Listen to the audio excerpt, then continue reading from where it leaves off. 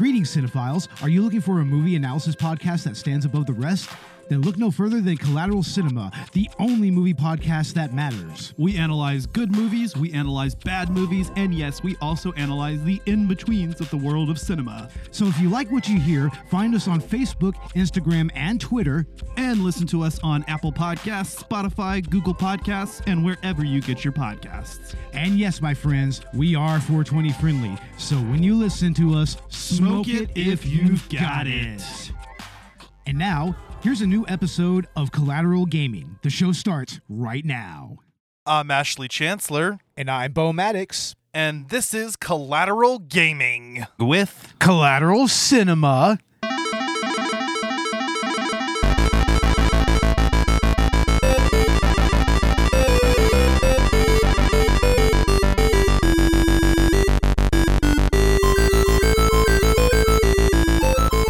Welcome to Collateral Gaming, the only video game podcast that matters, where we focus on good games, bad games, and everything else in between in the world of gaming. We are podcasting straight from somewhere in South Texas, and yes, my friends, we are a 420 friendly podcast, so smoke it if you've got it, whatever you've got. Whatever you have. I mean, if you have flour, if you have wax, or if you have blunts, well, I mean, whatever, man. Thank you, Bo, again for being on this episode. We are talking about another retro PS1 title, and we will definitely get into it. I mean, first of all, happy spooky season, everybody. Yeah, happy Halloween to everybody. Happy spooky season.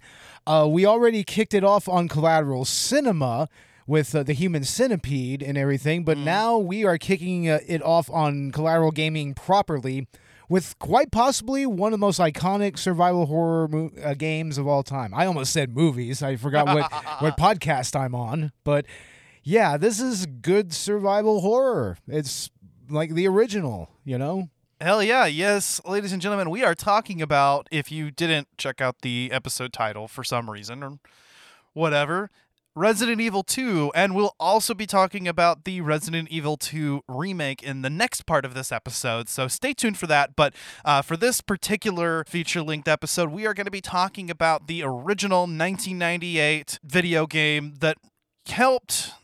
I mean, if the first game defined survival horror in a lot of ways, the second game just really takes it to a whole different level, which we'll get into. But I did want to kind of hit some of the more recent news that's been going around in the world of gaming. Excellent. So, namely, actually, and a little bit relevant to what we opened up this season, the Final Fantasy VII The First Soldier mobile game is being shut down. It is actually going to be seeing its end of life.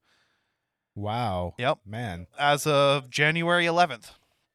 Wow. I mean... After, I think, just over a year? Yeah. I mean, it's not that uncommon for these types of services and, you know, these service-type games to go offline from time to time. But, man, it's like, that's something I never even knew actually existed, to be honest. Yeah. Yeah, honestly. It is, well, and see, this game is actually kind of a battle royale type. I tried it out. It's just, that's not really my thing. I would have liked to play a little bit more, and I guess I can before it closes in January, but it's in the world of Final Fantasy VII, and, you know, it's a mobile game. It's a battle royale, so if you know how those games play, that's basically what it is. You know, and with them launching another mobile title, I think sometime this year, which is actually going to be a turn-based RPG style, covering the events of the compilation of Final Fantasy VII, that's Ever Crisis, you know, it probably didn't get the feedback that they hoped it would. Probably not. I mean, that's usually how it works out with these sort of things. Didn't meet expectations, whatever. Yeah. This month, we're also getting a Resident Evil Village DLC, the Winter's expansion. I would like to talk about that in some form or maybe do a commentary. I'm kind of still working that out. And that's if I'm able to purchase it, which, you know, my financial situation's it's a little off at the moment. But if we can, then, yeah, I definitely have to talk about it because Resident Evil Village is a lot of fun. And we're going to talk about, you know, the Resident Evil franchise as a whole, kind of, especially this month. As for Other news, we did get some gameplay for the upcoming Dead Space remake, which I'm very excited about, and another look at Gotham Knights, if you care about it. I mean, I don't know. It's just like, it kind of reminds me of the Arkham series, but it's not. Yeah. And you can tell. Yeah, for sure. So, whatever. We'll see how that goes. But, yeah, that's pretty much it. I mean, there really wasn't a lot going on this month to talk about. Doesn't sound like it. I mean, for the most part. No, but it is spooky month, so yeah, it is the perfect time to delve into the world of survival horror. Yep, we're back into the world of survival horror, needless to say. Yeah, once again, you have stepped into the world of survival horror, or you have stepped back into the world. Exactly. Something to that effect. Yeah, so Resident Evil 2, the 1998 original video game developed and published by Capcom, and the sequel to the original Resident Evil. Oh, man, I love the original Resident Evil, let me tell you, especially the director's cut, which has a very interesting story behind it as well, especially regarding its soundtrack. I think Wayne did a video on it recently, so yeah, check that out. Yeah, and that may be something we may be addressing this month, because I'd like to do a bonus round actually talking about Resident Evil Director's Cut in particular, because I've played through a little bit of that, and I actually played through a remake as well in preparation for this podcast, the remake of the original game, and we'll definitely get into that at some point, if not now. Yeah, but yeah, Resident Evil, as a whole, I think has defined the survival horror genre, and no better than the way that the first game did. What I like about Resident Evil 2 is that it takes that and it kind of digs in a little bit deeper and tries a couple other things, and just as a game plays better. I want to say the first game does the survival horror genre a little bit better, but like Resident Evil 2 overall, I think, as far as gameplay goes, is a better game. Well, you have to remember with the first Resident Evil, it was really going for atmosphere more than anything, because it was emulating, old school horror movies and zombie movies. I mean, it was trying to be like a real, like, gamified version of Night of the Living Dead or Day of the Dead or something like that. But I mean, with Resident Evil 2, I mean, it has those elements, but you have a little bit more of that Twitch gaming action vibe to it in some areas. Yeah, it does definitely feel a little bit more action focused, and I mean, personally, I kind of prefer the classic Resident Evil games like 1 and 2, and the more recent games being like Biohazard and Village, because they're games that focus a little bit more on the survival horror rather than the action aspect. But I will say, yeah, I think 2 is just a little bit more action focused, whereas 1 is a little bit more puzzle focused. And that's not to say that there isn't some really horrific shit in Resident Evil 2. I mean, there's lots of body horror in this game, as well as tons of it, as well as a lot of gore. Yeah, no, they don't hold back with the gore. It's just a shame that the polygonal models aren't going to capture that as well as a modern game might. But no, still wandering through the halls of the RPD or some of the other locations and seeing the blood everywhere and debris and looking at the bodies, in particular the zombies. They don't hold back with it. I think that the concept, the atmosphere of the mansion is just slightly superior, but where Resident Evil 2 takes an edge, I think, is executing that environment. I mean, I definitely felt like the graphics in Resident Evil 2 have been improved. They're a little bit more detailed than the first game, and as well as the design of the environments, because, even sections of the RPD feel a little bit more distinct from each other than the mansion did. It really does. I mean, it's almost like it layered, these floor plans from different, levels and everything, different games, and just kind of put them all into one. And that's kind of what makes RPD so iconic, I think. I think even more iconic than the Spencer Mansion to a degree. I mean, not to say there isn't parts of that fit that role, but, to me, I mean, just expanding the actual, surrounding area of the game itself, into the city, and then also going to the RPD, it's like, I mean, that just makes for a more memorable, first 20 or 30 minutes of the game, or even like the first couple of hours.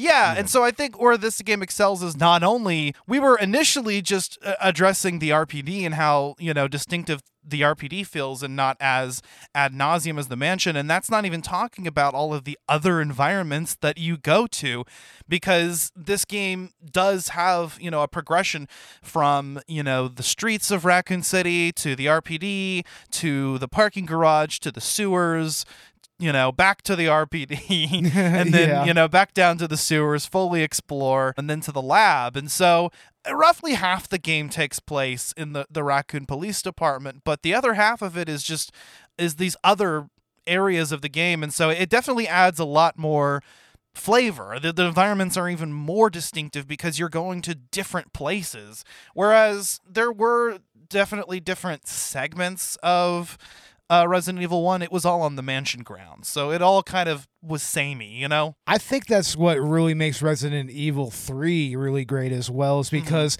that expanded even further on Raccoon City itself. You don't spend as much time in the RPD there. You're actually going to like the city park. You're going throughout the streets of the town. You're going into different buildings and everything. And that's here to a degree, but I kind of get why they placed most of the game in the RPD, though.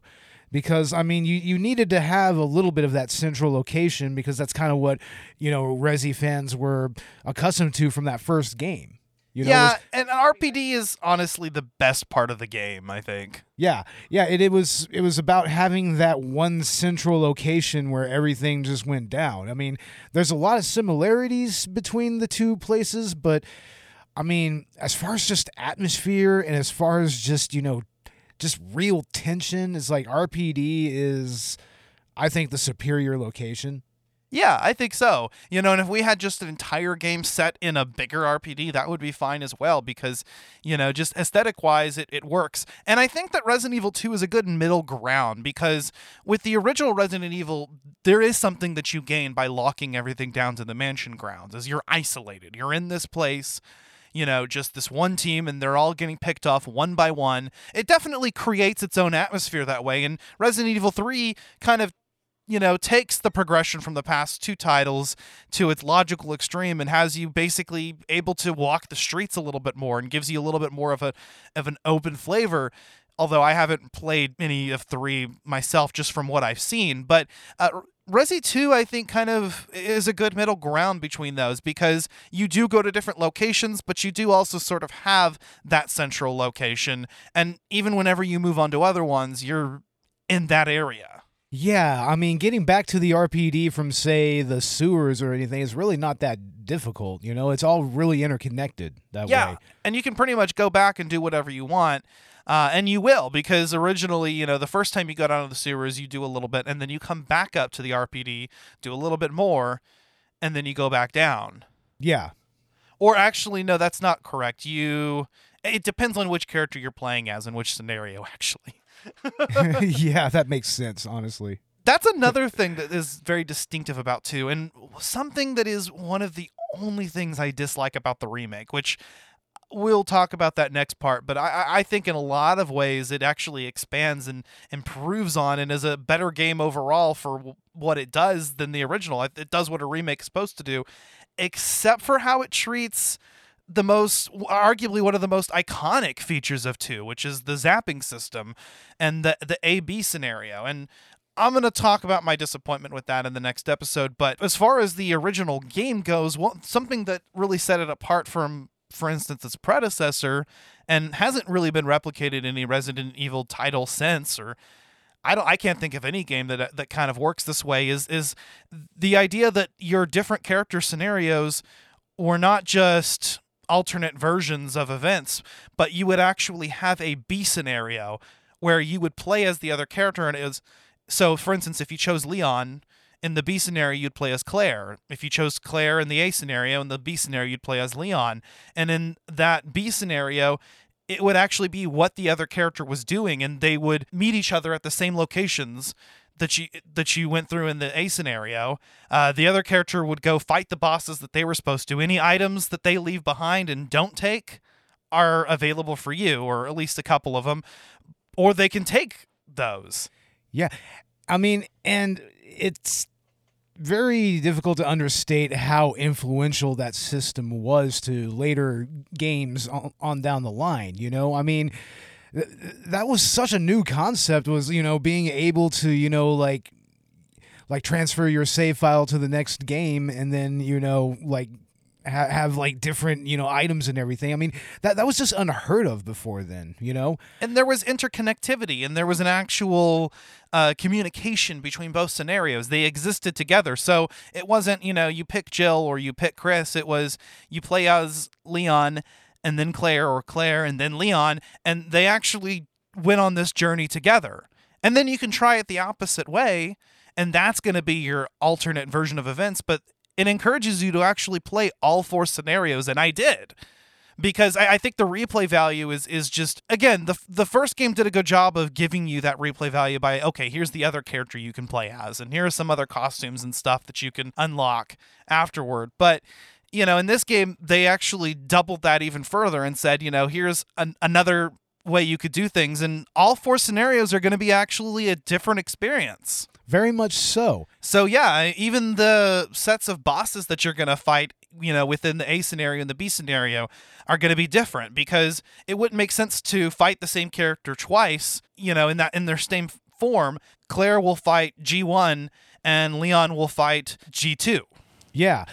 And the interesting thing about the whole zapping system is how the game itself really works in service of it, you know? Like for instance, how the puzzles are constructed and everything, you know? Like, I mean, there's a reason why, and Resi 2 does get a little bit of flack for this, there's a reason why the puzzles are a little easier than they were in the previous game, and arguably easier than they were in other games before them, is because it lent itself to that replayability so that you could just get through each scenario and, you know, not have to do a whole lot of backtracking, because that was a huge thing about Resi 1, was, you know, backtracking was a huge part of that game. Here, you don't have that as much. You have a lot more forward progression. Yes. And that really helps balance out the whole zapping system and the whole A-B scenarios. I think so. And I think, you know, there's just kind of the game lends itself to a better learn as you go. And, you know, you'll have, at first, the RPD, for example, is going to be confusing, and you're not going to know where you're at. But then before too long, you're going to know that place like the back of your hand. And that comes in handy when you play through the B scenario, or whenever you go and play through the other characters' A and B scenarios. You're just going to kind of be able to learn what works in this game. And what's cool is that items are switched around depending on what scenarios you're playing. So, you know, an item that you found in Leon's story is not going to be in the same place that it is in Claire's story. And then there's also just the different path that you take in the B scenario, like, period, like at the beginning. You know, you have a slightly different intro. You have a slightly different way of getting to the RPD. Right. Yeah. And so, you know, every experience is going to be different. And even though, you know, you're going to end up repeating some things, especially by the time you might go through the second set of scenarios, it's still going to be fundamentally different, because each character has differences between their stories, but also each A and B scenario has differences, usually in the pathway and what bosses you'll fight. So it's going to be an entirely different experience every time, and I think that's what gives Resident Evil 2 so much replayability, especially over other entries in the franchise, and I really enjoy that. What I'm looking up right now is I'm looking up the various weaponry of Resident Evil, which, I mean, that's a whole nother topic in its own right, because most of the guns that are used in Resi 2, in the Resi series period, are based on real-world firearms. Like, for instance, I mean, the revolvers, I mean, they're based off of, like, Smith & Wessons or Rugers or whatnot. Like, I mean, then there's even the submachine guns. I mean, there's stuff like Heckler & Koch MP5s, and the shotguns are usually like a Remington 870. But, I mean, they put enough variation into all of those weapons to kind of make them unique to the game. Yeah. You know? And also the weapon modifications, like, for instance, on the Heckler and Koch VP70, like that's real life shit. That's a bracelet you can actually put on the gun. It snaps on, and you can get that 3-burst fire with it. Oh, that's badass. I Yeah. like that.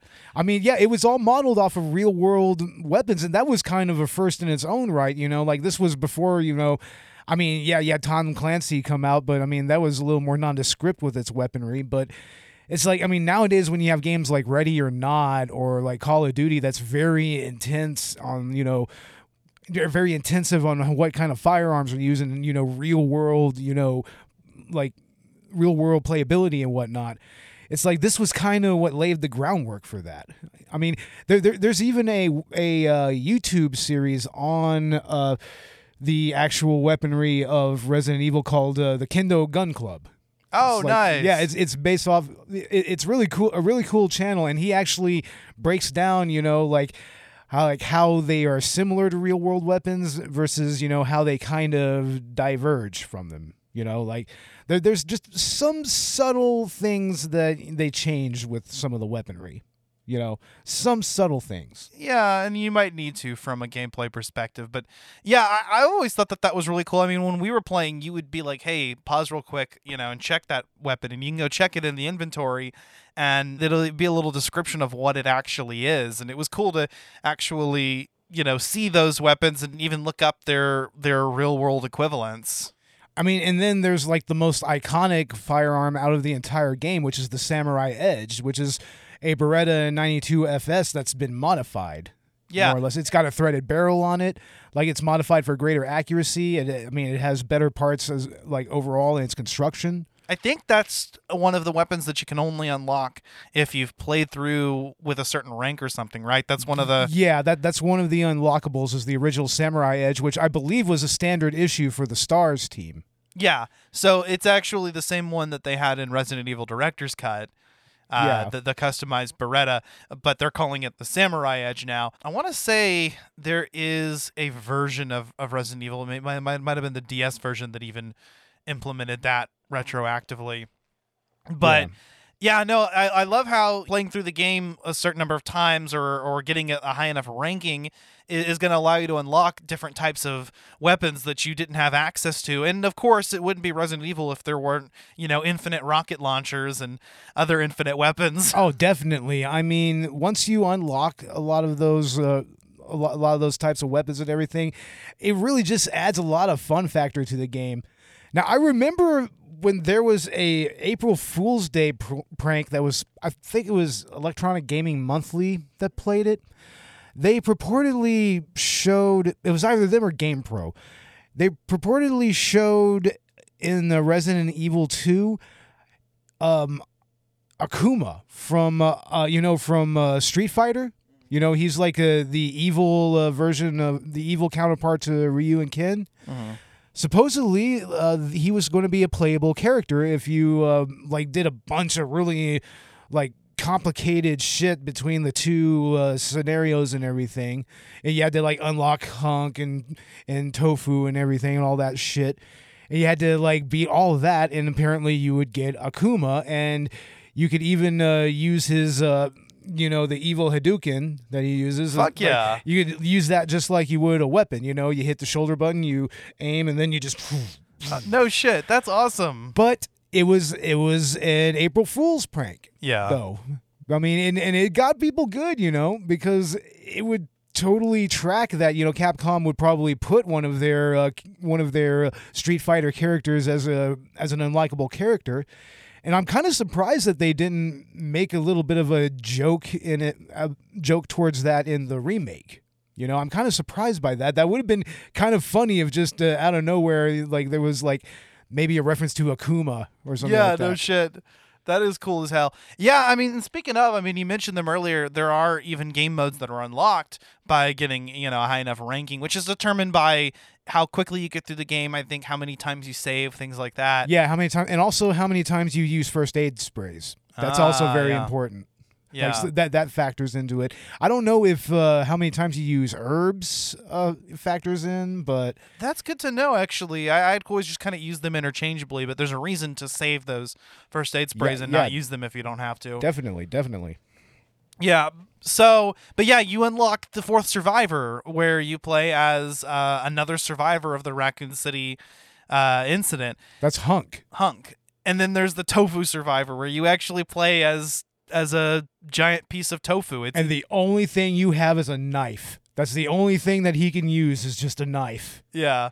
Yeah. So like these are just kind of more of these like time trial type scenarios where, you know, you actually have a preset items and you can't gain any more, and you just kind of try to get through it as quickly as possible with the items that you're given. In a way, it's kind of the precursor to DLC in a way, right? Yeah. It's kind of a precursor to that, you know, these unlockable modes. It's like nowadays that's shit that you have to buy and download in order to even experience. Yeah, that's true. Yeah. Yeah, so that they definitely, I love how they're adding all these other game modes, and that's all in the game that you get. You know, you don't have to update it, you don't have to buy anything. It came in, and I think, despite the fact that the story is relatively short, I mean, you can get through this game very, very quickly, especially if we're only counting a single scenario. You know, that's kind of a hallmark with Resident Evil games, because, you know, if you want to get that really good ranking, then you need to get through the game quickly. You know? Right. Usually it's like under 3 hours, I think. That gives you an S ranking. Yeah, so you know there's an incentive to speedrun the shit, but even playing through the game normally, you know, it's a very fast experience. But again, you know, making that experience so that you have to play through it multiple times to really experience everything that the story has to offer. And on top of that, tying unlockables and things like that. I mean, it's really genius, actually. And back whenever, like you said, there wasn't DLC to pad out a game, you really needed to find ways to make players invested without having to do a lot, you know, and actually create so much data that's too much for the cartridge to handle. I mean, again, by having 4 different scenarios in the first place and then having the extra unlockable modes set in those same areas, you use your resources a lot more efficiently. And Yeah. it's a lot easier. Yeah. And I mean, as far as like resource management is concerned, this game, like, apparently it gives you a lot of ink ribbons even in the normal mode for some reason. Like, Yeah. I mean, it's scarce on the ammo, but yeah, it gives you a lot of ways to save. Well, you in know. easy mode, it gives you a lot of fucking ammo and ink ribbons. But yeah, even on normal mode, like you said, the ink ribbons are pretty frequent. I found that even on normal, it gave me more than I needed. And in the first game, I mean, that was one of those things that also really kind of heightened the tension, is like, oh my God, what if I run out of ink ribbons before I get to the next boss? You know, it's like, Yeah. what if I run out of the ability to save? I mean, nowadays with save states, that's kind of a moot point. Yeah, and the way Resident Evil worked is every time you got to a new area, you know, a new typewriter, there was going to be an ink ribbon, or there would be an ink ribbon nearby. Yeah. This game actually makes it to where every new typewriter does have an ink ribbon, but this game also features a lot less backtracking. So, you know, you're actually going to, I think there probably are more save rooms in this game. There are a few more save rooms. Yeah. So, you know, it's like, how many times are you going to go back to a single save room? Yeah. So, you know, I think that even playing this game and being, you know, you don't even really have to be all that conservative with your saves. I kind of just, you know, like with any Resident Evil game that uses the ink ribbon system, I try not to save unless I've actually done something. Yeah. You know, or I've actually traveled to a new area that I haven't been before. But this game, you know, even if I didn't play that way, I probably wouldn't have that much difficulty. Here's the way that I always approach the old school Resi games. It's like the first playthrough you go through, you don't do so to get a ranking. You do it mainly Exactly. to experience the story, to try to, you know, experience everything that it has to offer. And that means when I play through, like, I save and I save and I save and I save. As many times that I can save, I save. Because you don't know necessarily whenever, you know, a boss or difficult enemy is going to pop up. Exactly. Like Mr. X. Oh, yeah, especially when Mr. X shows up in the B scenario. I mean, you're going to be really wanting to make sure that you save in between save rooms, you know? It keeps you on your toes because you're thinking, well, I kind of already know the layout of this place. Like, this isn't going to be a problem. I know what bosses are coming up. But you don't, you know, you'll have like Mr. X pop up out of nowhere, and that's terrifying. And once you learn that Mr. X is actually just a scripted enemy and he's not all that difficult to take down if you have enough ammunition. But up until you realize that after playing through the game a couple times, he's kind of terrifying. They play this really ominous music when he shows up, and you just think, oh, hell no. Yo, exactly. You're totally just like, God damn it. He just busted through the goddamn wall and shit. And it's like, it's usually in a narrow corridor and everything to where you could barely just get around him. Yeah. It's like, yeah, I mean, it's very tense. I mean, he has a little bit of a delay in his attacks, because he's a bigger enemy. That's typically with games, the bigger the enemy, the slower the attack. But so, I mean, you can kind of, avoid him for the most part. You can avoid his attacks. But, I mean, when you're in those narrow corridors and hallways and whatnot, it's like, God damn, that's just ramped up to 11. And it's something that they kind of improved upon in Resident Evil 3 with Nemesis. And in the Resident Evil 2 remake, they and in really the improved on remake. Mr. X and the whole, stalking behavior. But, we'll get into that, and I'm sure we'll talk about Resi 3 at some point as well, but yeah. I definitely think that Mr. X is underutilized, especially when you compare him to just where they've taken that type of character in future installments or versions.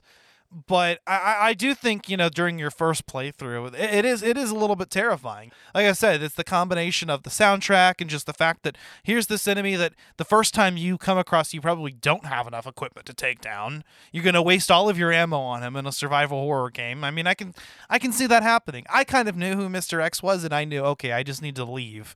I just need to get the fuck out of here. I'm not even going to try. But can you imagine? Well, you probably did, playing this back in the day. And yeah. You just come across this enemy that's especially since he comes up in the B scenario and you never really encountered him in the first time that you played the game. I mean, it was just kind of a surprise to just have this new enemy just plopped right into our lap like that.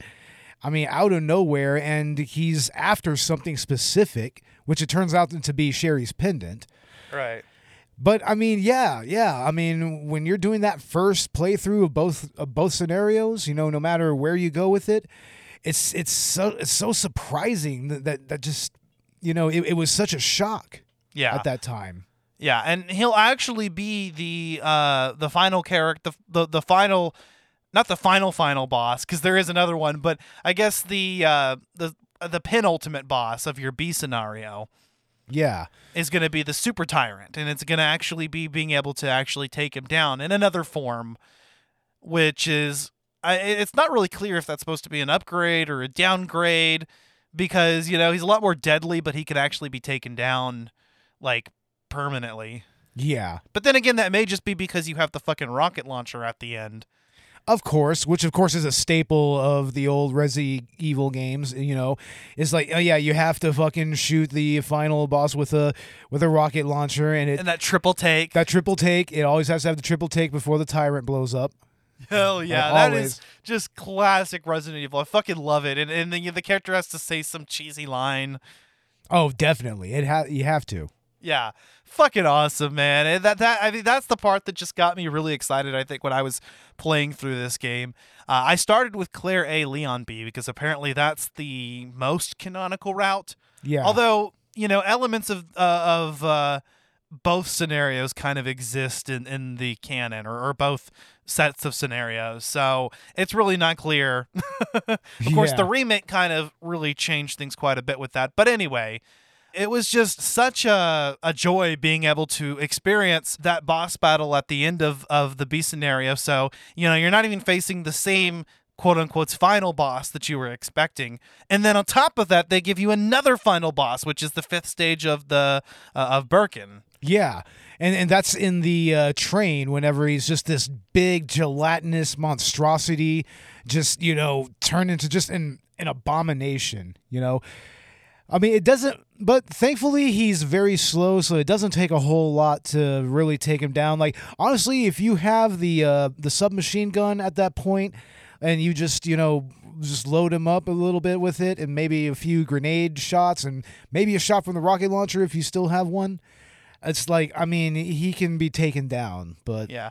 If you don't waste the other shot of your rocket launcher on a crowd of zombies, yeah, because you get 2 shots, one of them will automatically trigger a cutscene and kill the Super Tyrant. As awesome as that would be, though, Yeah, but you can actually that is something I think I did in the remake is I used the rocket on a crowd and it was fucking awesome. Oh, fuck yeah. And it was cool. But yeah, no, if you actually save that shot and you're smart about it, you'll have it to use and it'll chip away the final boss's health quite a bit, and then you just unload it on it with the submachine gun, which I think even if you didn't leave for your B scenario character is still you can still find it in the lab, and if you did already get it, then you get more bullets for it. Yeah. Which is nice. So I think no matter, I think you can get it in the lab. I think eventually. I'm not sure. I've always left it for my B scenario characters both times I played. So see, I went ahead and just as Leon took both the knapsack and the machine gun. So see, I realized that I would definitely need it more in the B scenario, which is supposed to be more difficult. And also, I knew that I only wanted to take one and leave it for the other. But now that I'm thinking about it, the submachine gun might be a good choice to give Claire early on because she doesn't have as good weaponry as Leon does. Yeah, her main two weapons other are than the grenade launcher. Yeah, the grenade launcher and her pistol. The grenade launcher is nice because it has so much versatility that you really don't have to use a lot of her other weapons. I mean, you typically will keep her handgun equipped, but it's like the bow gun is like, who uses that really?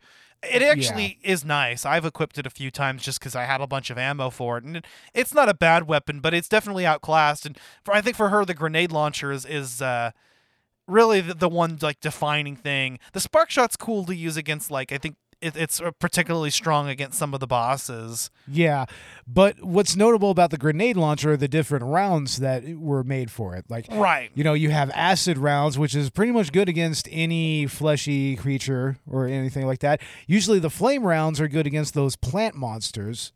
Yeah. Usually. And also those are good. Those in the acid rounds are usually best to be used against, bosses. Yeah, the flame rounds, I think, are superior to, for instance, Leon's flamethrower later on because, well, one, they're just another ammo type that you can carry with the weapon, and two, I just think that they're better. But that being said, Leon does get overall the better weapons. It's just that Claire's grenade launcher kind of compensates for that being such a good weapon. But Leon also gets the shotgun, and he gets the Magnum, so... That's true. But, I mean, I do like how... much like the shotgun and the grenade launcher, it can clear a room real quick because in this game, you're going to have a lot of zombies in one room from time to time. So, I mean, with Leon, you get that shotgun, it'll clear the room. But with Claire, I mean, you just got to lob a couple of grenades down the hall and, you can pretty much clear them out.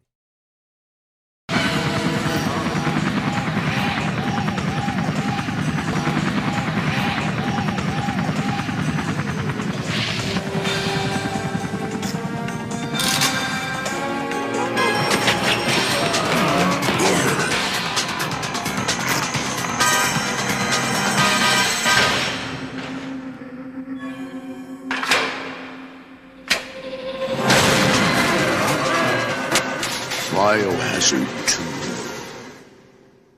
And the game actually gives you a pretty decent amount of ammo, even on normal, actually. I mean, like I said, it was a little bit more scarce, but and there were certain times where, especially early on in the game, I was having difficulty, with enough ammo. But if you explore everything that the game has to offer and check out every area thoroughly, the game will kind of push you towards using certain types or stockpiling certain types for a certain area, and so I don't think ammo is really too big of a difficulty. I don't know if there's actually a harder mode that's unlockable. I think there is actually. Yeah. Or at least in some versions, because I would like to see a hard mode where ammo and ink ribbons are just a lot more scarce, giving you a lot more tension. I mean, they were supposed to do that anyways, but I mean, like we said, I mean, there's that one little balance issue with the ink ribbons and whatnot. They're just not nearly as scarce as you would think they are. No, and like I said, there are definitely times when you're playing normal where ammo can be tight, especially at the beginning. But like I said, if you're not wasting your ammo, which is hard to do in this game, and you're actually exploring everything, which is encouraged, you're going to stockpile the types of ammo that you need. And I think that the game being a little bit harder, or at least having a harder mode, would definitely be a bonus for me. Yeah, I mean, but in a way, that's kind of what the extra modes are supposed to be as well. Like the For Survivor, and especially the tofu survivor. I mean, like I said, you just get a knife in that scenario. People will do knife runs of this game too. Oh, so they will, yeah. All Resident Evil games. Yeah. I mean, a knife run is kind of a rite of passage when it comes to Resi. Yeah. I'm not there yet. Yeah, you kind of need to get really, really experienced, get really good with those tank controls, and just know where your knife is slicing. Yeah. Because, I mean, that is one of the things about these early Resident Evil games is that you didn't really get auto-aiming until Resident Evil 3. So these last two games, you had to be really precise with your This aim. one has auto-aiming. Does it? Yeah, you just have to turn it on. No, I played it with it off, because that's just kind of the...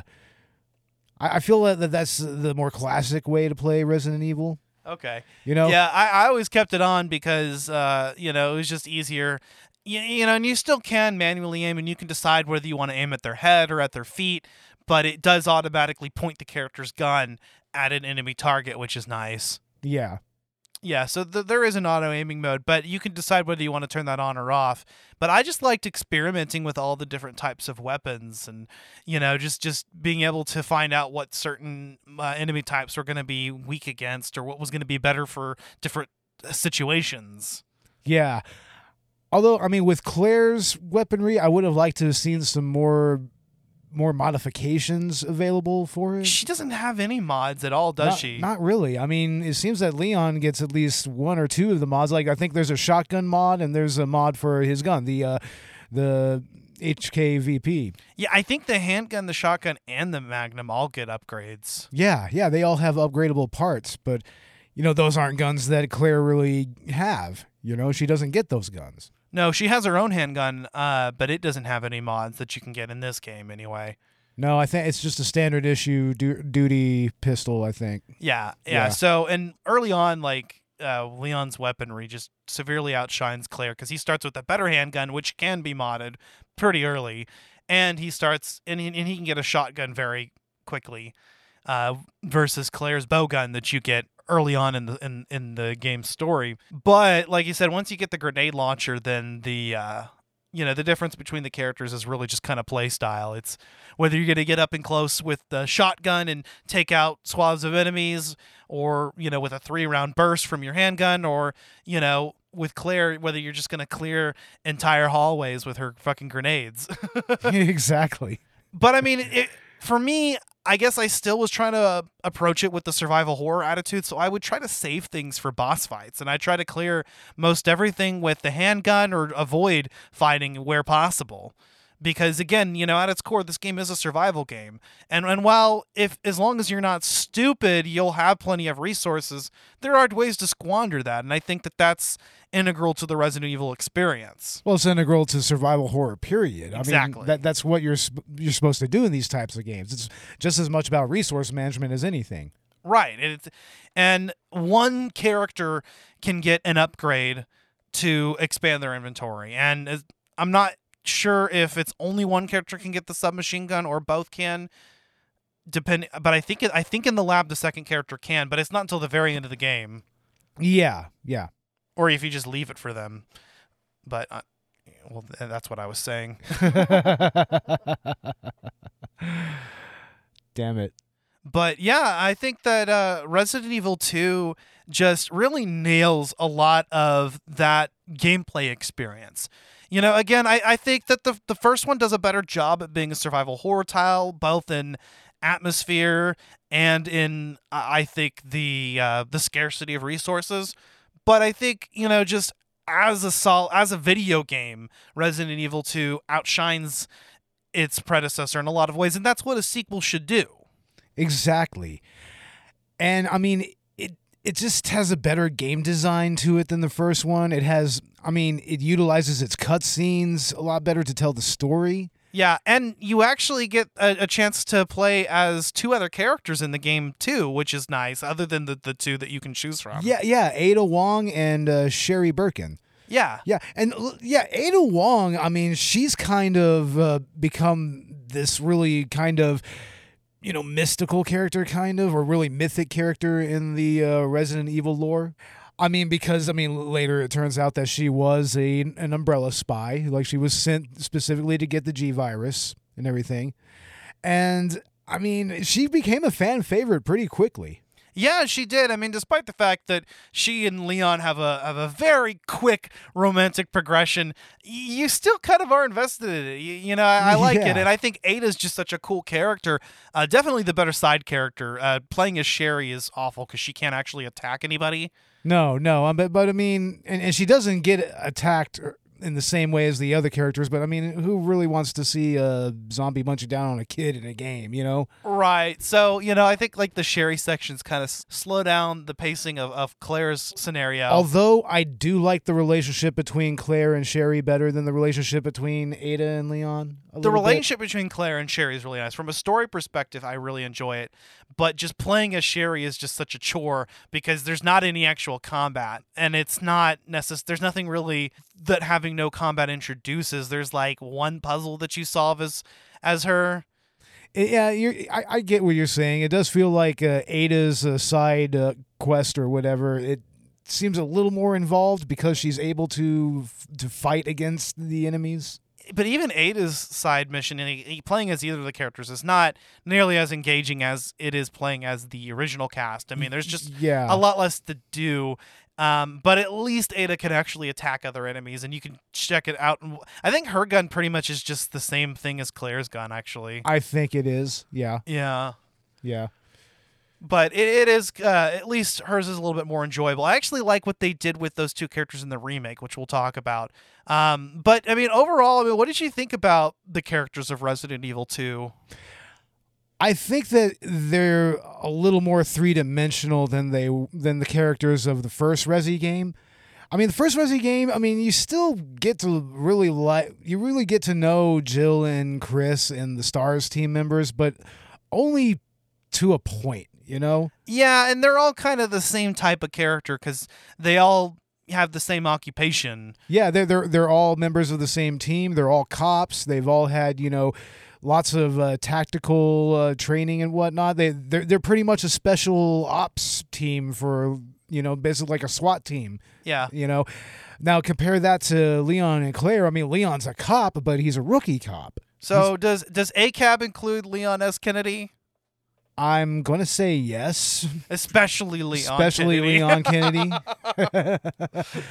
But, I mean, yeah, he doesn't have a whole lot of experience as far as, you know. It's his first day on the job. It's his first day on the job. He doesn't have experience as far as tactics, as far as, you know, he's a little more skilled with weaponry than Claire is. But Claire holds her own, though. I mean, and she doesn't seem to be particularly a trained shot or anything, but it seems like she's held a gun before. Like maybe she her brother had helped her. That makes sense. I mean, she's still Chris's sister, you know? I mean, Chris is her brother, so yeah, there's going to be some.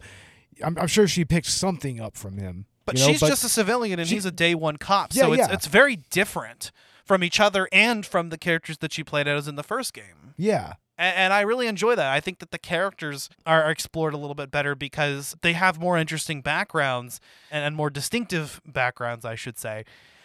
But I also like how Resident Evil 2 takes itself a little bit more seriously. I mean, part of what's fun about the early Resident Evil games is the camp.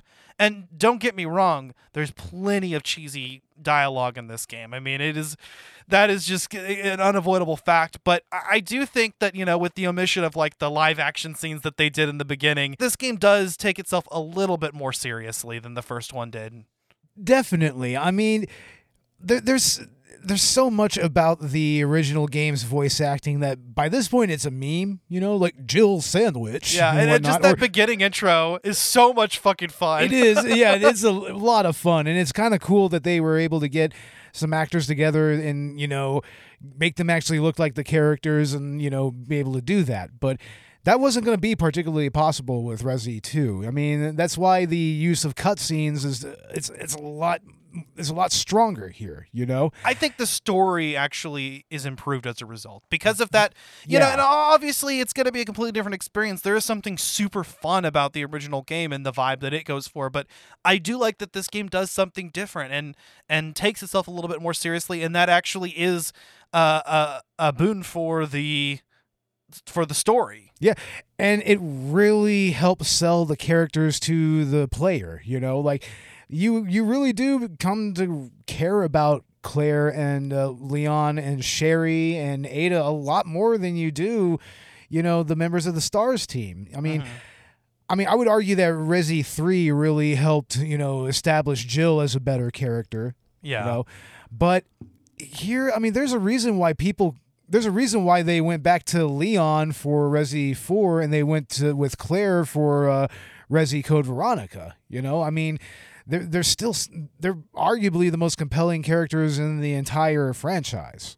I like that they actually did that. And that Resident Evil has, continued to follow protagonists in different ways. And so you can play Resident Evil 1, you can play Resident Evil 2, and it's like, hey, if you like playing as Jill, she comes back in Resident Evil 3. If you like playing as Leon, he comes back in 4. If you liked playing as Chris, he comes back in several of the later games. Yeah, in 5. In 5, okay. From 5. He's also, I think, and I know he's in Village. In 6, he's definitely in Village, and he comes up and he shows up near the end of Biohazard 7. Yeah. But and then if you like Claire, she's a playable character in Code Veronica. So it's like, no matter what, I love how they continue to follow these characters and even kind of moving forward with the real progression of time. Yeah.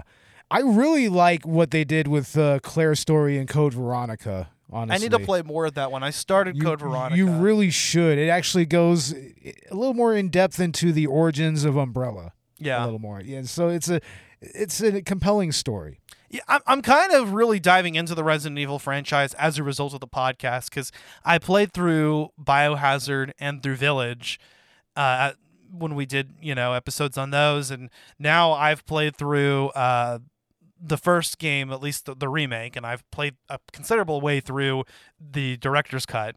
I've played through both the original and remake of Resident Evil 2 extensively. I've played all 4 scenarios of this one. So, and I've started Code Veronica.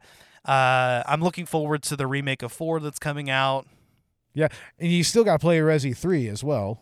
Yeah, and I think that's next on the list, actually, is I want to play through 3. I don't know about 5 or 6, because they're kind of the ones that nobody really talks about, or if they do, it's nothing good. They're kind of the redheaded stepchildren of the franchise. I'm sure they have their fans.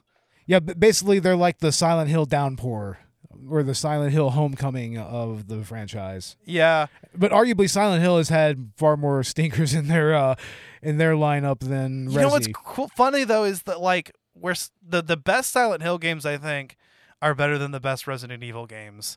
Really? You think so?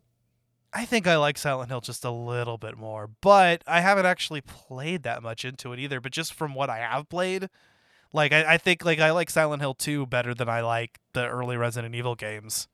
That's understandable. Silent Hill 2 is a much more contained story, and it's driven a lot more by metaphor and whatnot. I think I'm digging that. I think it's more scary, too. Yeah, it's a lot scarier because of that psychological element, whereas this right here, it's just more like a corporate conspiracy that leads to a world apocalypse. Yeah. So.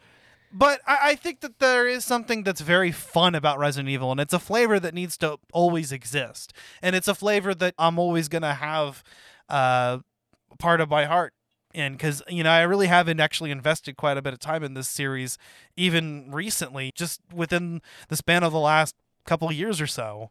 Yeah. And it's really hooked me in. And I think out of all of the games that I played so far, I think Resident Evil 2 did that the best. I was, invested in doing everything that this game had to offer, and I still haven't done that. Yeah, you still need to get to Tofu.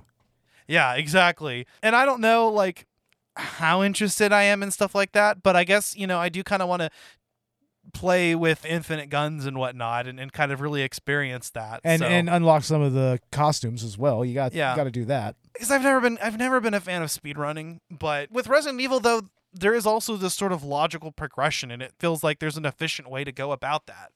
Yeah, and it goes back to that zapping system and how they laid out the design of the game. I mean, that's why this is such a popular game for, especially these first two Resident Evil games are very popular with speedrunners, like especially with like randomizer mods and everything. Like, oh yeah, you should see some of these guys streaming with a randomizer mod on RE2 or RE. Director's cut, man, because like it'll randomize the dialogue even. Like, I mean, you'll just have random snippets from like different Resident Evil games come up. Some of the other versions of this game have featured like different arranged modes where they do randomize the position of items, which is cool. Yeah. But you can also, see that within the mod community. This isn't just randomizing item placement. This is randomizing the items themselves. Yeah, like, that's a whole other level. Yeah. Like you go up there and it looks like you're going to pick up a key, but you end up picking up an ink ribbon. Yeah. Shit like that. Yeah, that's actually hilarious. And I mean, there's just so much to do. And the original Resident Evil 2 is not easily found these days. Unfortunately, and which is so you're probably just gonna have to emulate it, which is crazy because it came out on quite a few platforms. I mean, you can find it on Dreamcast, you can find it on N64 even. I mean, it was ported to what else was it ported to? I think there's a version of it even on the Nintendo Wii. Yeah, like I mean. I'm sure it's probably not that hard to track down a copy if you have the hardware, but this game isn't on like any digital stores right now. Yeah. And it's not really going to be playable on any like console hardware as of recent, but you can emulate it fairly easily. I mean, Bo's got it on his PlayStation Classic, and I played it on my computer.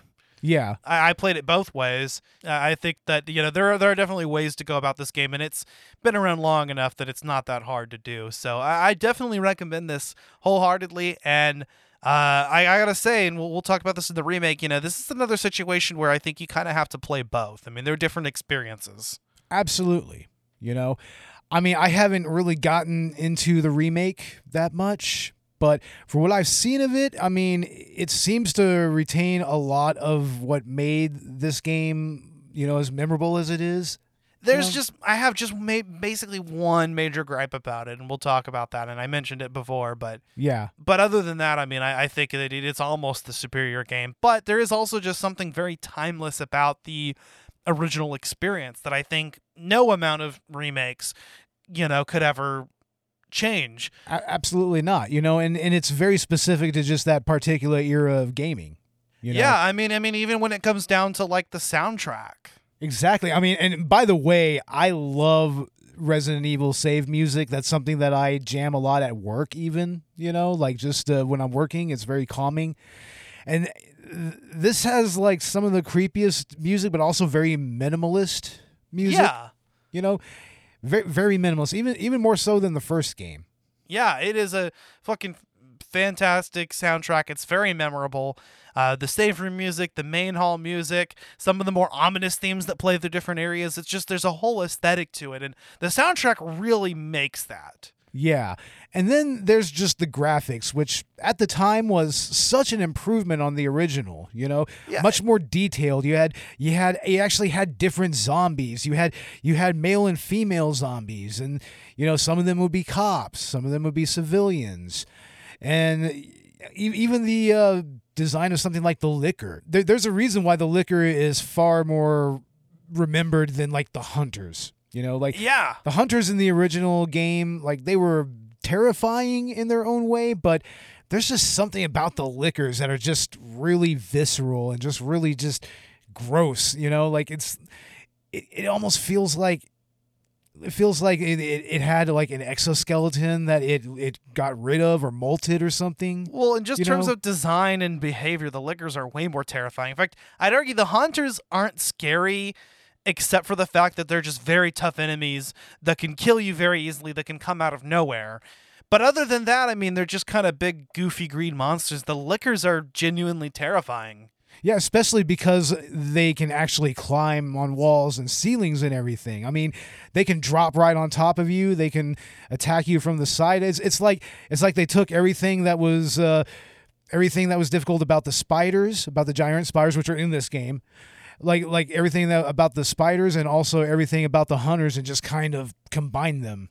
a little bit, you know? Yeah, definitely. I love that. And there is a way to get around them if you move, slowly, but it's not guaranteed. You might step on something that I think, like, if you step on the glass, it actually will alert it. If you try to run, they're going to hear you because they're blind, but it just makes them, just adds another aspect to this type of enemy because you think, I might want to sneak around this. Yeah. Of course, with the white weaponry, which you can get fairly early on, they're not really that big of a challenge.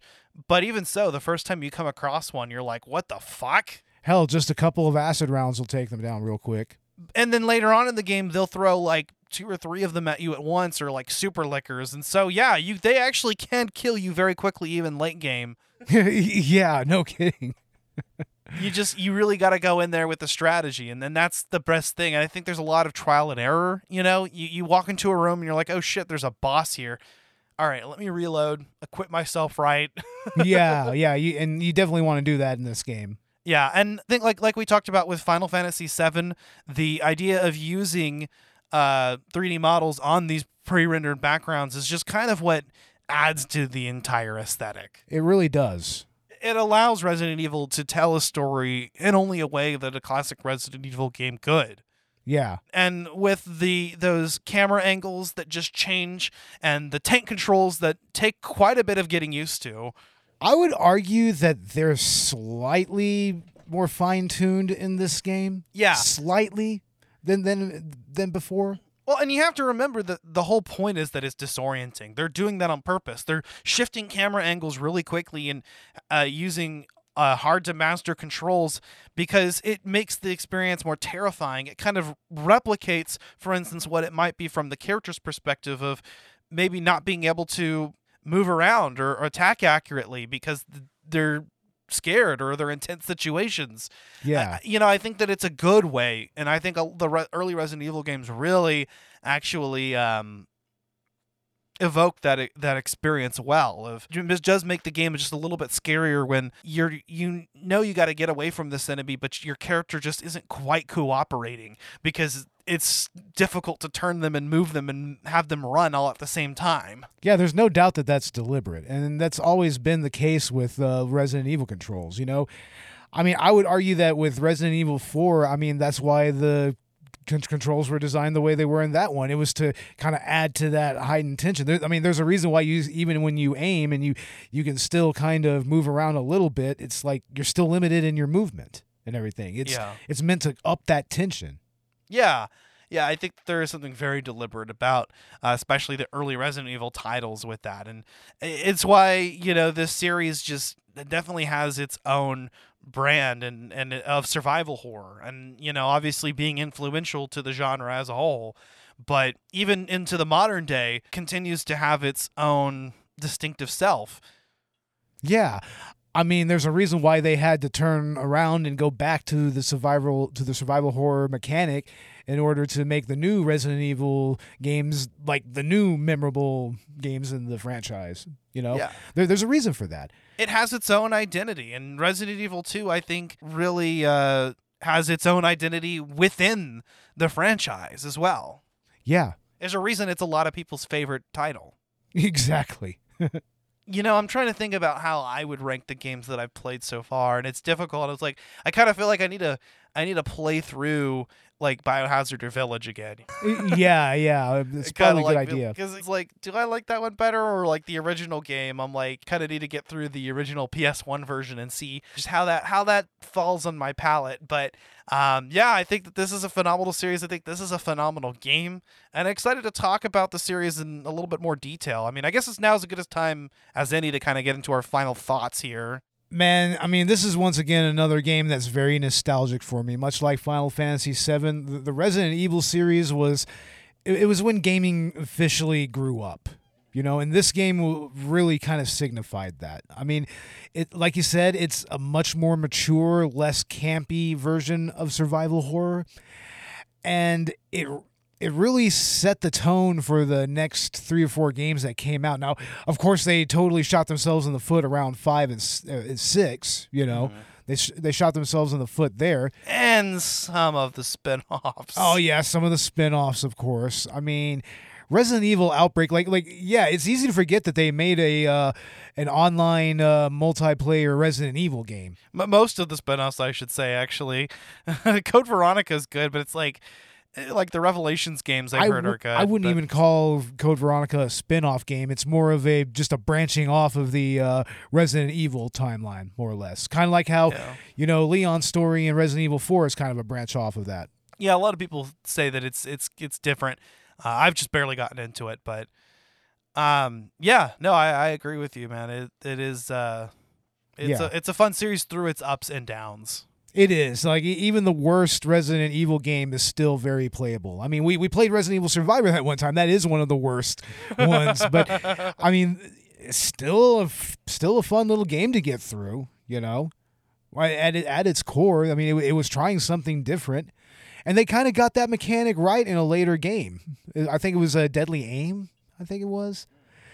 But, I mean, yeah, this is definitely a game that was a lot of fun revisiting. Like, I love playing these old school PlayStation horror games. Like, there's an entire genre of indie horror game development right now that's surrounded around making these old school retro looking horror games and using the tank controls and polygonal models and pre-rendered backgrounds and all of that. It's like that style's still being replicated to this day. So I mean, this game's influence is very, very relevant to this day. I agree. Yeah. Resident Evil 2 I think is it deserves its place in memorable, influential video games. And I'm glad that I was able to experience that not just once, but 4 times and still have a unique experience every time. And it's crazy that I kind of want to play more, Yeah. I mean, I wouldn't mind playing through it again, to tell the truth. Honestly. So, I mean, Resident Evil 2, I think, is definitely a hallmark. Definitely, I think, important to the genre of survival horror in the video game industry today. And important to gaming, yeah. Like how we talked about how, Final Fantasy VII really pushed the boundaries further as far as, cinematic storytelling and gaming. This one right here is another one of those games that really pushed that forward. I mean, just the way its narrative was presented, the way that cutscenes were utilized and everything. I mean, it's very similar to FF7 in that respect. Yeah, I agree. These are a good couple episodes to kind of do back to back, because exactly, and especially because we're talking about both the original and the remake. So yeah, next time we'll get into Resident Evil 2 2019. Again, this is also a fantastic game that I really only have one gripe about it. We'll talk about that, and I think that the source material was fantastic as well. So we've got some more stuff planned for Spooky Month. Still trying to kind of figure out what specifically is going to be like the Halloween episode versus what are our numbered episodes this month. So we're still kind of working that out, but I would actually like to get into the Resident Evil franchise a little bit more. We're actually going to be doing a collaboration with Collateral Cinema. Exactly. We're going to be talking about the first Paul W.S. Anderson Resident Evil movie with Milla Jovovich. And also, I think we're going to do Resident Evil Welcome to Raccoon City as well. It's just going to be a little 2-part review. Yeah, I'm excited about that. So, and I think the plan right now is that we're going to be doing Clock Tower as our actual Halloween special. So stay tuned for that. That is most likely what we're still doing. I think we should just go ahead and do Director's Cut, the Resident Evil Director's Cut. Well, we are doing that. That's going to be our bonus round episode. Oh, okay, I got you. Yeah. All right. So, and I would also like to get into the Resident Evil Village DLC. Yeah, that's definitely something that needs to be on the list. Hell yeah. So, yeah, Spooky Month. Happy Halloween to everybody, and happy season 5 of Collateral Gaming. Can't believe we're here. What can we expect with season 6 of Collateral Cinema that just started? Well, of course, we have our Human Centipede episode, the season premiere with Juliet Miranda guesting. That is still up and available right now. But coming this next coming Friday, we are releasing our episode on the Monster Squad, which is just another one of those classic Halloween movies. You know, everyone loves to put it on. You know, it's a little bit of an anomaly when it comes to 80s kids movies and everything, but very interesting episode that we did on it. You know, so look for that. And yeah, I mean, like I said, we're going to do the director's cut episode on those 2 Resident Evil movies as well. So look for that. And yeah, I mean, our next season is going to be very interesting. Hell yeah, This I'm season's really gonna be- excited, man. This is the fun season of Collateral Cinema. So Yeah. yeah, and we are doing Halloween Ends. That's going to be our Halloween special. We're going to be doing that with Film Rage. I mean, we're going to be recording that on Tuesday. So yeah, we're going to watch the movie on Peacock, and we're going to sit down and review it.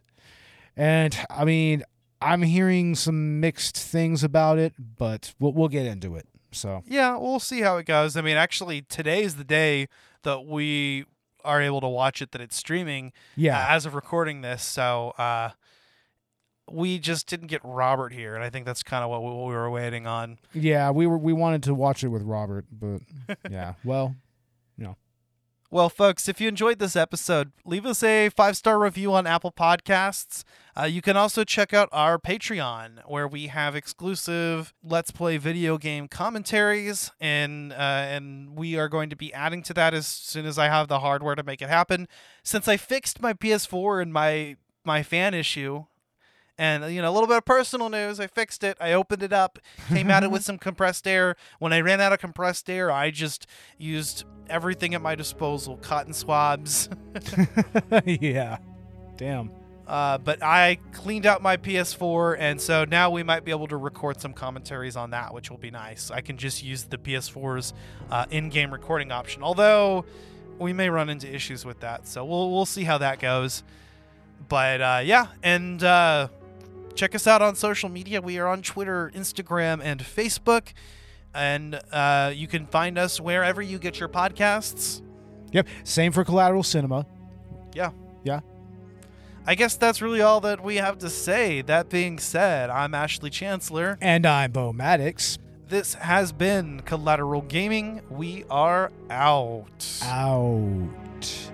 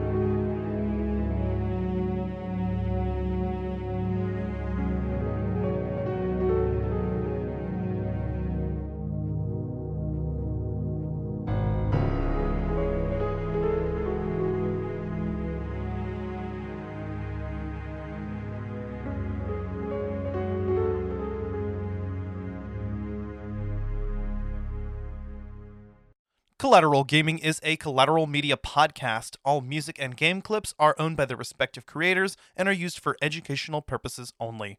Please don't sue us. We're poor.